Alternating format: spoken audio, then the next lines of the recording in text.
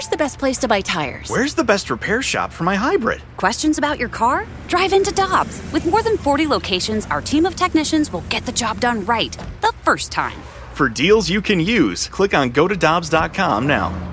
For over 2 decades, E&B Granite has been St. Louis's trusted name for kitchen, bathroom, and outdoor space renovations that are guaranteed to bring new life into your living spaces. Their skilled team will provide you with personalized customer service, fast turnaround times, and prices you won't find with big box stores. Support local and schedule a free consultation at enbgranite.com or call them at 314-645-9300, or better yet, stop by the showroom and explore their massive inventory. Again, that's enbgranite.com.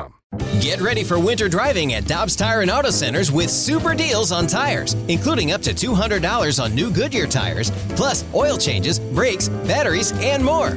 For value and savings, click on gotodobbs.com today.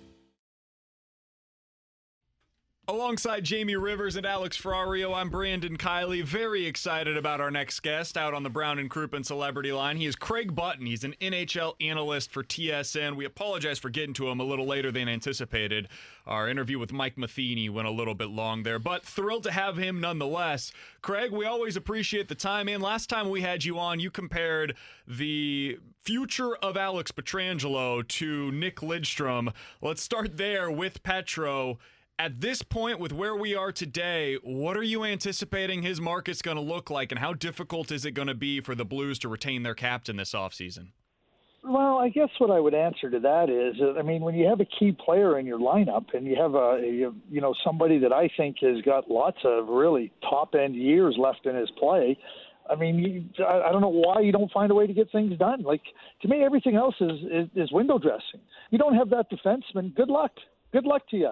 Listen, I really think that one of the big challenges for the St. Louis Blues, and, we lived it in 2000 in Dallas, and Doug Armstrong was there. Our defense in 1999 when we won the Stanley Cup, we had Sean Chambers and Craig Ludwig as our bottom pair defensemen, and they really gave us a real good look on our blue line. We had Hatcher and Matvichuk, and then we had Zubov and Sador, and our balance was really, we could play it any way you wanted against any team. Bluemeister with his heart issue, Joel Edmondson leaving, you replace them with players, but it changes the way you want to play, the length of those players, the way they take up space. We replaced Chambers and Ludwig with Dave Manson and Sylvain Cote. Good players, but it changed the look of our team, and we ended up losing the Stanley Cup the next year in the final. So when I look at Alex Pietrangelo, like if you want to let him go and you want to justify letting him go, and maybe Alex is asking for so much money that you got to let him go. But you know what? That'll be a massive hole in the Blues lineup if they don't find a way to get him done. Now, I know there's two sides to it, and I'm not suggesting that it's all one-sided, but the market with the cap not going up and understanding that. But, there's teams with cap space, and there's certainly competitive teams with cap space that I'm sure would love to have Alex Pietrangelo. Well, first of all, Craig, I remember those Dallas teams, and I still have nightmares about playing against those guys, specifically Zubov. I don't know if he gave me one more look off, I don't know what would happen. Thank God there were boards, or I would have ended up in the Mississippi. Hey, Jamie, he gave everybody the look off, and it was amazing, too. I got to tell you, one of my favorite stories with Sergei was Mike Modano. We're playing an exhibition game, and it's later in the exhibition season, and Mike says, I'm breezing through the middle of the ice, kind of like giving it the old, you know what, like I'm going there. I know the defenseman's not going to give me the puck. And he goes, Zuby's got it, and he goes, all of a sudden it goes clap, clap right off his blade. And he goes, holy jeez. He goes, that's unbelievable. He said, I never missed a pass from Zuby again. Yeah, he was incredible. But yeah, he was. That was a great team, and yeah, you had a lot of the elements. It actually reminds me a lot of the St. Louis Blues, and when you look at, here's the point I tried to talk about with my guys here in studio on one of the breaks. I said, what would Doug Armstrong offer in a trade to get an Alex Pietrangelo at this stage of his career with all the accolades that he has? And because we always automatically bring up, well, this player, you'd have to trade them or buy them out or make this move. But when we look at those players, I think any GM would take those players and make that trade to acquire an Alex Pietrangelo from another team. Do you think that that's a good way for Doug Armstrong to look at it? Yeah, I do. I think I think you got to factor that in terms of if you didn't have him, what would it take to acquire him?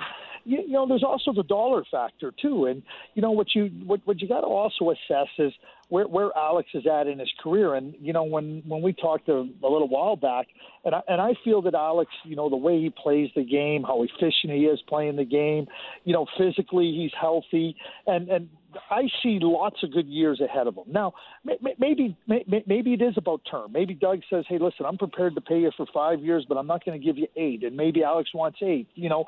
So, you know, that's where you get into the negotiation, try to understand. And I think you look at it that way. But, again, you know, you assess where the player's at. And you assess, you know, what this means going forward and what the contract's going to do, what it's going to do with respect to other players. You know, I think Doug, when he traded for Justin Falk, got him signed. You know, there was almost an indication at that point in time, I wonder about where this is with Pietrangelo. He gets Scandella, signs him long-term, right? You know, Parayko's on a longer-term contract. So, you know, you start to look at, and maybe Doug is simply saying, I can't afford him. I can't meet his term. I can't meet his dollars, but it'll still be a hole in their lineup. And, you know, like you can put different players into a spot or bring another player in and put him in a uniform. You're not getting Alex Pietrangelo. And, you know, I look back and, you know, Kenny Holland always used to joke about it in Detroit. He goes, I'm retiring when Nick Lidstrom retires. So, you know, the Red Wings, you know, after Nick retired, they put some other players on the blue line. They never were the same blue line. Now, Craig, how significant is it right now? Actually, you know what? I guess we'll take a step back here and go to our listeners in particular, and in all your years of experience as a GM and scout and now an analyst up with TSN, it's not often you get a right-handed defenseman who just won the Stanley Cup, coming off a career high in goals, with all the accolades that he has in behind him right now. Those guys don't usually come up for free agency. So Doug Armstrong, I mean, he's got a whole other ball of wax that he's going to try and deal with here, right? He does, and so does Alex, though. And again, like, I mean, you look at the salary cap. We know the salary cap's not going to go up for a year or 2 years, and so you got to manage it within that. But you know how you get Alex Pietrangelo? Pick 4th overall. That's how you get guys like Alex Pietrangelo, because for the most part, you don't find those guys deep in the draft because they're so good that they're going to go early in the draft. And you know, like now you have this homegrown player, you have this player, and again, like I go back to myself, another player that looked like he may be slowing down, or you know, maybe having some injuries, not as quick, is absorbing more hits. I would say, okay, maybe you might have to consider this, but I don't see that with Alex. I see a defenseman that's one of the really good defensemen in the National Hockey League. And when I say really good, I'm talking top 10, 12 defensemen in the league, and I don't know where you find those guys. You know, so there's 32 teams coming up, and there's 10, 12 top defensemen in the league. Okay, you can go and fill out your team with another defenseman, and you can project other players perhaps to go in there and play those roles. But for me, Alex Pietrangelos are rare, and you know we talked at the top of this about Sergei Zubov. Just look at how old Zubov was when he retired. Yeah, good point. I mean, that guy was still the dish and magician even at the end. Well, that mind. You talk about, Jamie, you talk about how he used to look people off and how he used to put people in the positions that created opportunities for your team. I think Alex has that sense and that brain that allows him to play so efficiently, that doesn't allow him to get hit, and he can play the important minutes. That's my projection on him. You know, like I just think that, you know, when you can look at it and say, okay, well, Scandella got his money and Falk got his money, well, why don't you just combine the money of those two guys and just give it to Alex and, you know, find somebody at $1 million? We're talking to Craig Button. He's an NHL analyst for TSN, joining us here on 101 ESPN. So let's say that they are able to get this done, Craig. Let's say that the Blues find a way to bring back Alex Pietrangelo and they find something that is palatable to both sides. Then what do you do? Like, if I put you in Doug Armstrong's shoes, what are the next moves that you would look to be made? Because at that point, they've got to kind of figure out what to do with the cap situation to be able to make it work from that perspective as well. Well, I think that it's for me. You got players under contract, right? And so you have, you have Marcos Candela under contract, you have Justin Falk under contract, and maybe those become safety nets in case you can have Alex Pietrangelo. But to me, I just don't see any way you couldn't trade those players to free up some cap space. Now, those aren't the only two players you could look at, but you're going to have to create opportunities on your cap by trading players. And there's players that you go, okay, we really need this player. We really feel this player is important to us. And then there's the next group of players that you go, yeah, we'd like to have him, and he's a luxury, but we can't afford him. And those are the ones you got to really look at, trying to make an exchange at. Now, whether that's trading for a draft pick or a young prospect or whatever, or however you're trying to look at it, that's where you got to go and evaluate your team. And, there's just, in a cap world, there's only so much dollars you have. So you have to take those cap dollars and allocate them. I'm going to allocate them. You got to draft well. You got to develop well to get, young players in the group. You look at Robert Thomas. He's a good player. He's going to be on an entry-level contract. He's going to be on a bridge contract, whatever that looks like. I don't call a bridge contract just a 2-year. It might be a 4-year deal. Who knows? But, Tarasenko's on a good contract. And, when he signed his contract, maybe there was. Now, he's got to be healthy. But that's a good contract. Parayko's a good contract. O'Reilly's a good contract.